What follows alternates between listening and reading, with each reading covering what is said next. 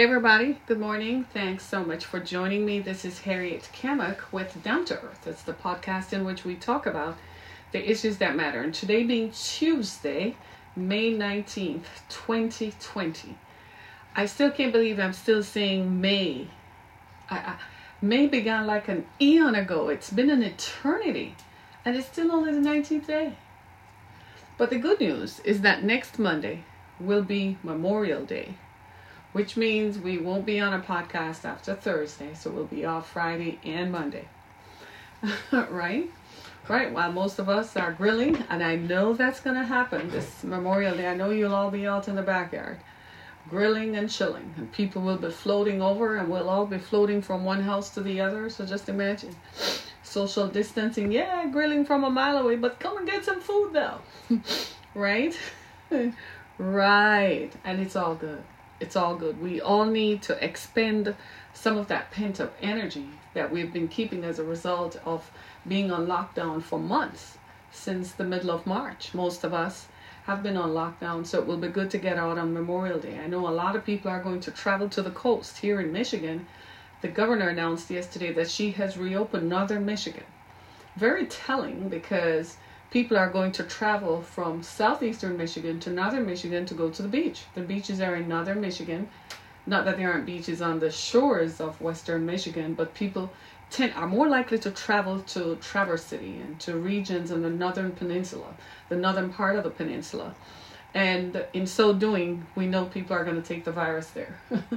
The restaurants will open on Friday, but between now and then, they have to only run at 50% capacity. That's interesting. We'd like to see how that works, right? People are going to show up, and people are going to want to go out in the bars and drink their troubles away and have a good time and forget about lockdown and so on. And it probably isn't going to go all good. We're going to have fun in the moment. But then when the moment passes in a few weeks, we're likely to see a return. I hope it doesn't happen, but it is impossible that it won't happen, right? So today on our show, I want to talk about something that has come across my desk and was brought to my attention by my erstwhile producer, Alexandra. And I give her a shout out. She's in the background giving me direction and so on. But she's done a terrific job and done a good job of always bringing attention to some of these issues.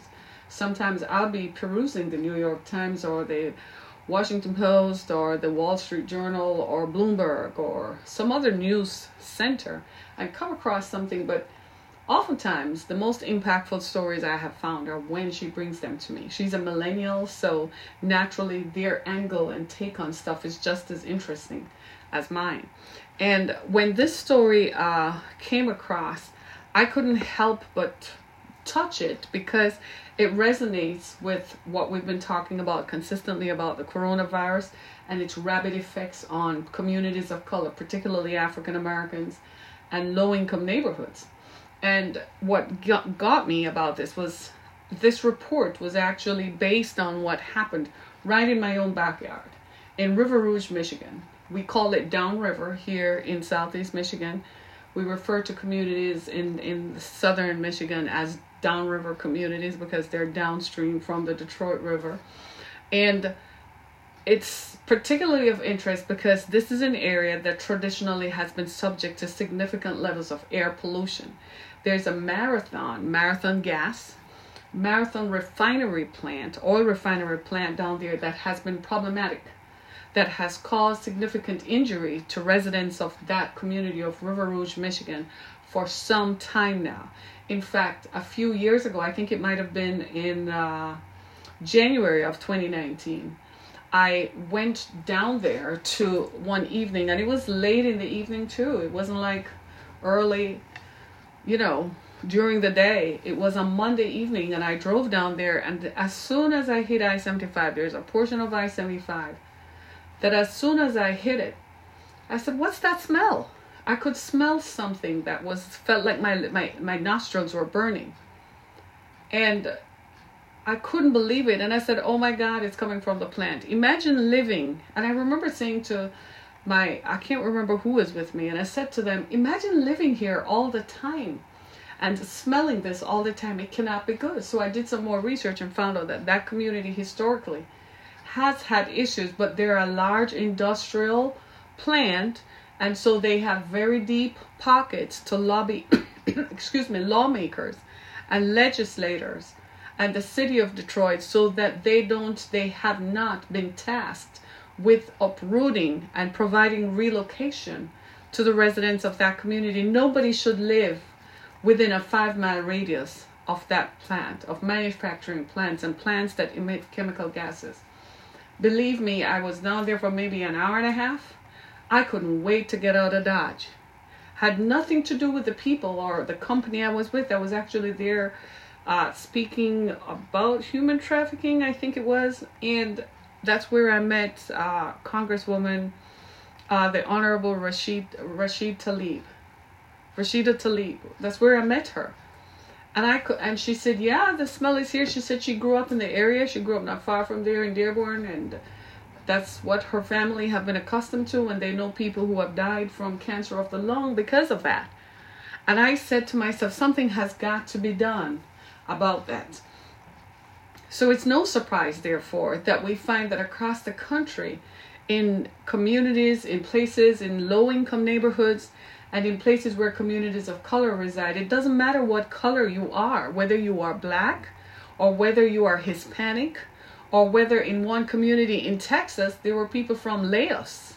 Laos is in Vietnam, not Lagos, Nigeria, but Vietnam, right? And a lot of folks who live in those communities who haven't migrated and become upwardly mobile to leave those communities have long-term inflammatory lung diseases as a result of being exposed to chemical plants. Now, this is happening not just in River Rouge, Michigan, but it is happening in Houston and in San Francisco and in Louisiana. Wherever there are chemical plants and chemical emissions, there are issues going on. And so within the ambit of these environmental issues, here comes COVID-19. COVID-19 is a particular kind of virus that mutates when it inflicts a body. When it inflicts a human being, it mutates and finds the weakest part of that person's body to wreak havoc. COVID-19 is wreaking havoc on our systems. It's more like an environmental biohazard than it is anything else. It's not a DNA kind of virus that you can treat with regular treatments that we've become accustomed to, because it changes as it mutates. How it happens on one person is not the same way, is not the same symptoms that are displayed. How it happens in one region, it mutates in a different way.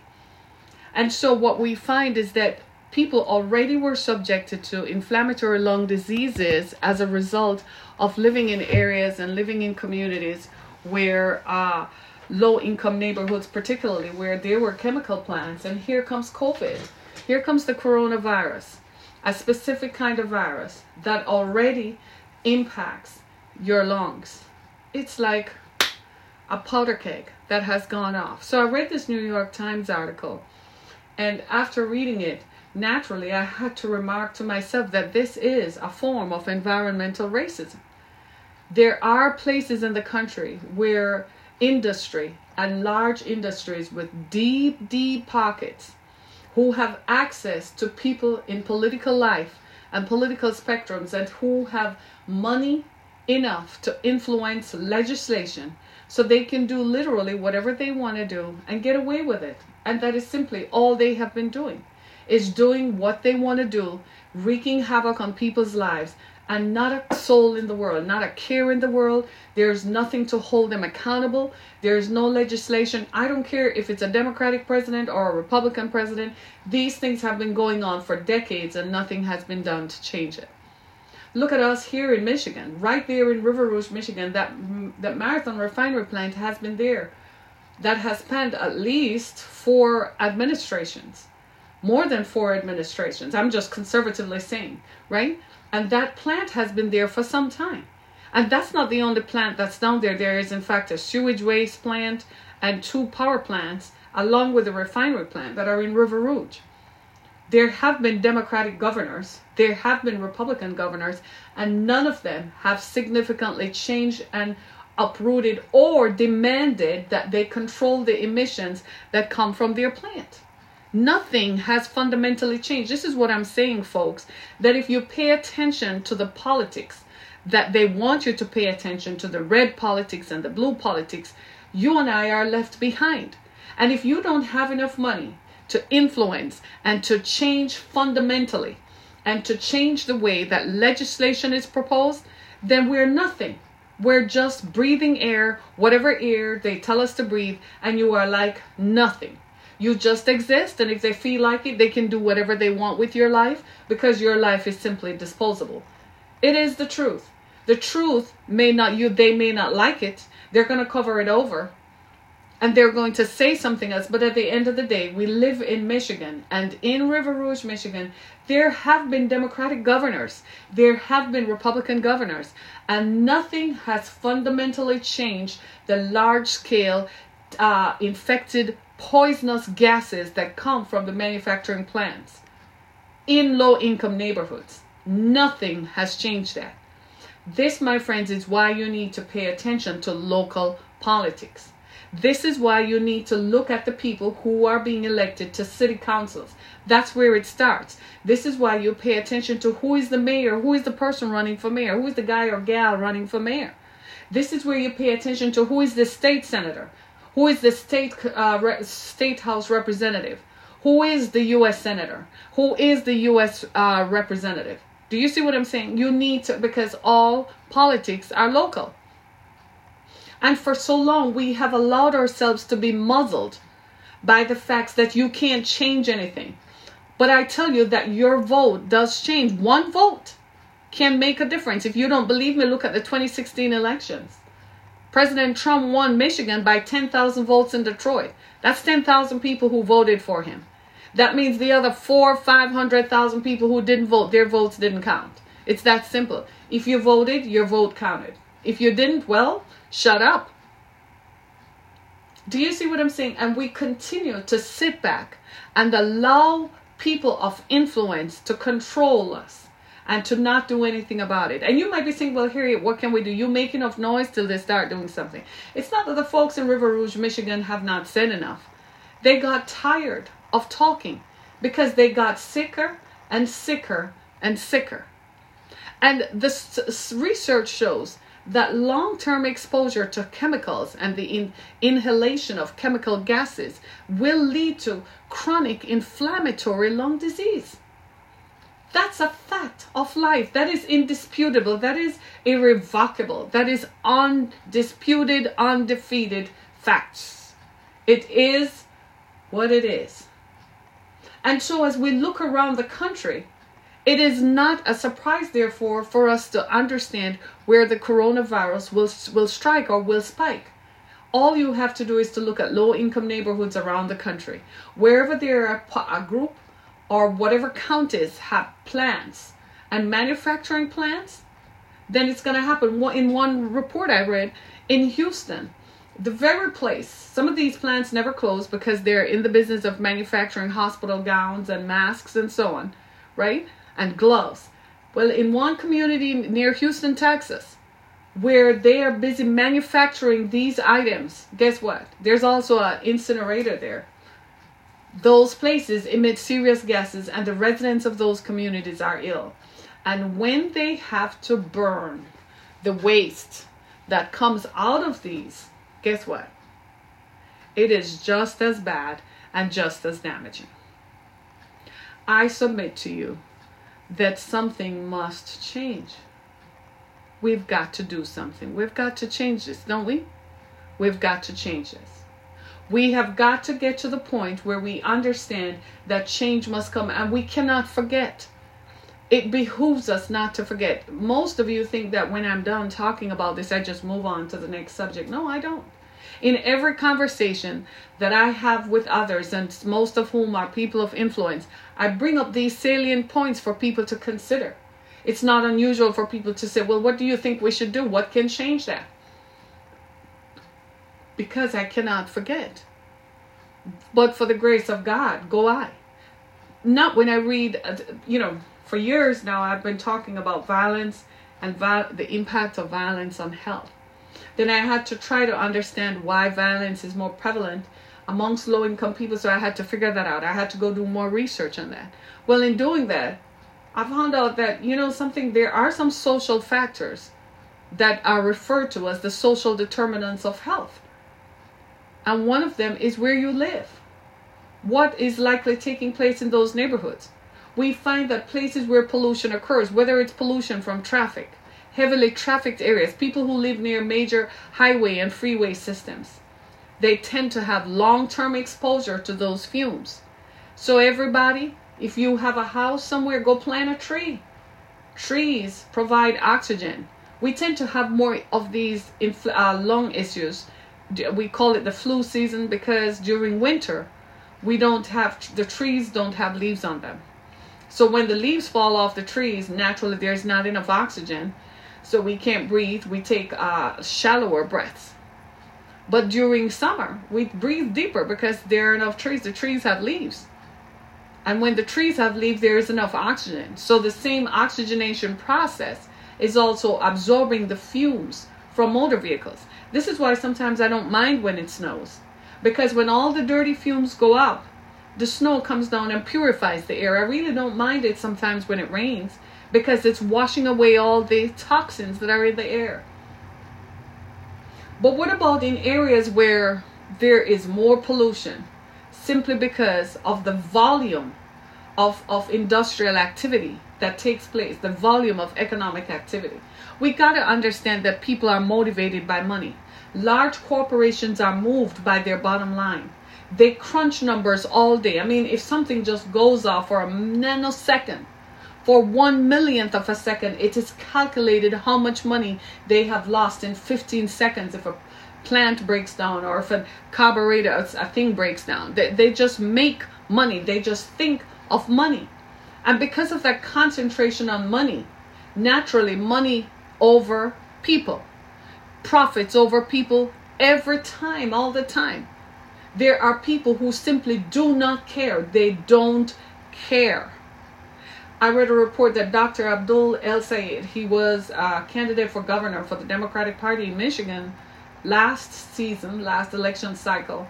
He's also an epidemiologist and was a director of the Detroit Health Department. And he said that it is, we need to pay attention to the issues of inflammatory lung disease that come out of low-income neighborhoods. And I'm like, now, what are you going to do about it, Doc? And I imagine that he has had intimate knowledge of this simply by his ethnicity and the fact that he probably knows of this. He's an epidemiologist. He studies the stuff.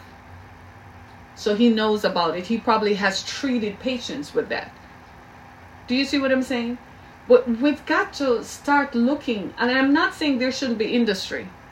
There has to be industry. But I think we need tighter controls, emission controls. And they need to do things like, if you're going to be in this neighborhood, then you need to relocate the people who live there. Pay them to move them out. What happened to that? I grew up in Jamaica, and when the bauxite plants were coming to Jamaica, bauxite is the process by which they extract dirt out of the earth, and they convert that dirt through a manufacturing process to make it alumina. Alumina becomes a white powder that then becomes aluminum that makes aeroplanes and some parts of motor vehicles, right? So you would call it a natural resource, and it's an important and essential resource, right? They don't use much aluminum anymore. They use plastics. But the fact that they used to mine these plants exists. I can tell you stories about how there was an area where they stored all the chemical waste, and the fumes used to rise. They poured all the waste into a man-made lake, and it went into the water table, and then people around started getting sick with cancers. So the people determined that it was the stuff that was going in the man-made lake that caused that. They didn't just sue the companies. They just showed up and demanded compensation. Eventually, the government of Jamaica held them accountable, and they had to return the resources to the community. They had to provide health care for the people. I kid you not. They did it quietly, without fanfare, without calling a press conference. They did it, but they had to provide resources back to the communities they served. Eventually, when the demand for aluminum ceased, naturally the mining for alumina ceased. But the work had already been done. And so when it had been done, they still were required to ensure that they provided for the people in a long-term way. So they had to do stuff like build better roads, build infrastructure, because they tore down. They literally would send in big D8 machines, you know, those big excavators, to dig out holes in the earth to get that mineral out. So vital it was. It's the same thing that is happening in communities in Louisiana and Texas and in Michigan and in parts of California. It's the same thing. They want the minerals from the earth. They want the chemicals to make industry, because every mask, every hospital gown sold makes more money for the CEOs and the owners of those companies and the shareholders. And money is the bottom line, because heck yeah, we got to get to France and live on our yachts, and we got to tour the world in our yachts, and we have to live big pimping lifestyles. So heck yes, I don't care about the little people. To heck with them. It's all about me. And then the politicians get involved, and it's all about them. It's like, I'm here for the money, and they pay me only $168,000 a year, but I'm not coming out of this broke. But I may remember that my children are going to go to college for the next 12 generations, and there'll be money in my pot, in an account in the Cayman Islands. So if they ever vote me out of office, I will never be broke. It's all about the money. No one cares. But those of us who remain, those of us who truly care, we are the ones who have relatives who live in these areas. In a part of the story, one of the persons who was interviewed already had long-term effects from living there, from what she grew up there, then moved back there 20 years ago. She already had long-term effects. It is no wonder then that she got the coronavirus. In getting the coronavirus, she found that afterwards she could only walk 20 steps in either direction. She survived. She was one of the lucky ones, because she ended up on a ventilator because her lungs stopped working. Well, guess what happens with the coronavirus? Have you noticed that anyone who survives the virus, sometimes they die afterwards? But you have ever noticed that they develop long-term health complications? It just doesn't go away. When you hear people say, I survived the virus, I want to say, careful. Careful. You're still in a state. It's like recovering from pneumonia. You still have a window there of 4 to 6 weeks when you really probably shouldn't interface with anyone. With the coronavirus, we don't even know yet what the longer term effects are going to be. All we know is that people are recovered, but then they are reinfected, because we still don't know enough. But all the evidence so far is pointing to the fact that people who live in neighborhoods with already compromised health situations are most likely to be the ones to suffer from the coronavirus. It is not fair. Is it fair? No, heck no. Just because of economics, some of these folks, they work in the same factories. So people like to say, well, they don't work a fair day's wage for a fair day's job. And I'm like, wherever did you find that to be true? That's never true. I guess it's comparative, or I guess it's subjective. Because what you call a fair day's wage might not be fair for me. Or what might be fair for me might not be fair for you. Last night I was on the internet and I saw, the Detroit Lions. You've heard of them? Yeah, they're kind of like an NFL football team around here. And whilst many Michiganders love their Detroit Lions, the Lions don't love us. They've never won a championship in more than 30 years. At least never. Not since they were first founded. The quarterback of the Detroit Lions, this quarterback probably has been one of the longest serving quarterbacks. I think Matthew Stafford has been the quarterback of the Lions since I've lived in Detroit. No, probably about 10, 12 years. It just seems longer. Well, he's put his Michigan house up for sale. And when I read the story, I said to myself, that's a precursor to a man making a move. A man knows he's about to make a move, and as a smart money maker, he doesn't want to be caught with his pants down. The house is more attractive if people visit the house while people are living in it. So he put the house up for sale. But his wife says the reason they put the house up for sale is because they have she's expecting their 4th child. She will have 4 children running around. The house has an infinity pool. It's the largest infinity pool in the state. And it's on a lake. So she says there's just too much water for young children running around. Which we all kind of say, okay, reasonable. Except for the fact that they recently bought a house in Atlanta that's bigger than the house they have in Michigan. That has a bigger outdoor pool with no boundaries around it. So that tells you that the mistake she's making, the story she's telling you, doesn't add up. What am I saying? The point I'm making is that people who have more money, they don't have to ever worry about inflammatory lung disease. Not because they were born rich, but because they made their money. So we're not all in the same boat together. We're in some kind of boat, the boat of coronavirus, but we're not in the same boat. So the point I'm making is, though people with more money, they tend to have access and influence to legislators to say this can't happen. Which means that some of you NFL players and basketball players, you have access like Matthew Stafford does. You have access to call on legislators to say in River Rouge, Michigan, or in communities in Houston and in San Francisco and in Louisiana and in Mississippi, and West Virginia, we need to stop putting chemical plants where people live. Uproot the people.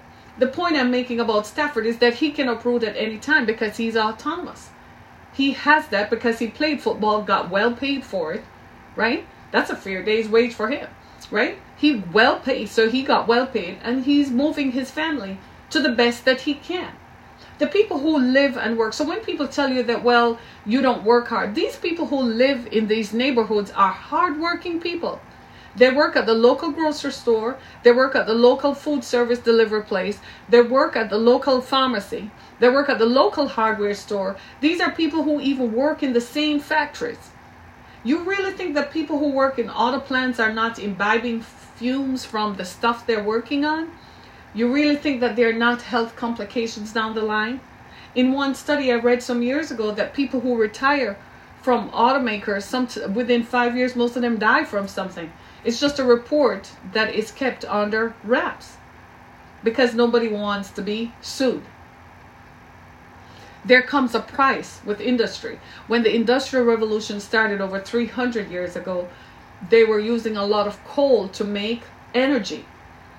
And it was so bad that the soot that came out of chimneys was in people's lungs. It was on the clothes. It was everywhere. So the wealthy people moved further and further away from where the plants were and where these industry was taking place. We haven't changed much, have we? We still do the same thing. We still duck and run when we see these things pointing at us. I want to read some stuff to you so we can all understand. Chemical plants and oil refineries are disproportionately placed in low-income communities. Low-income communities typically have more people of color because of systemic racism.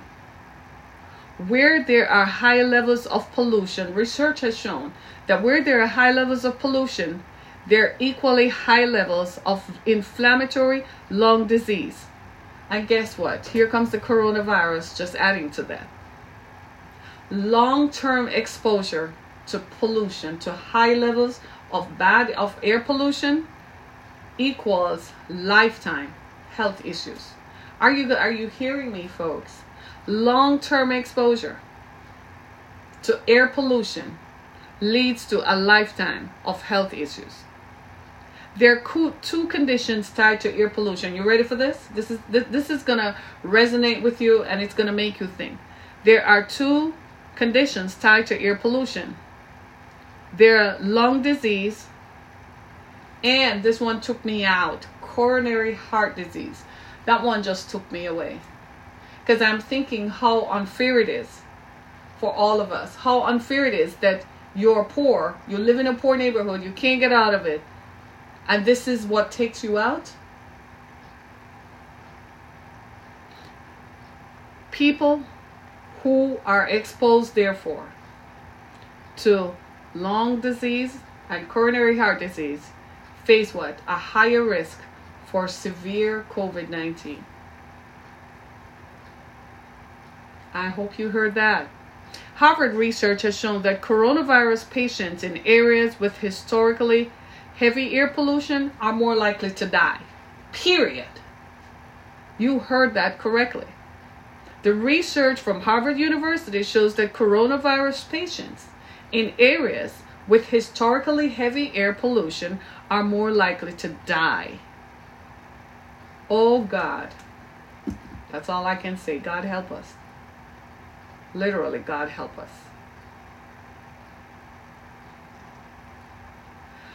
River Rouge, Michigan has seen more COVID-19 deaths than any other place outside of New York City.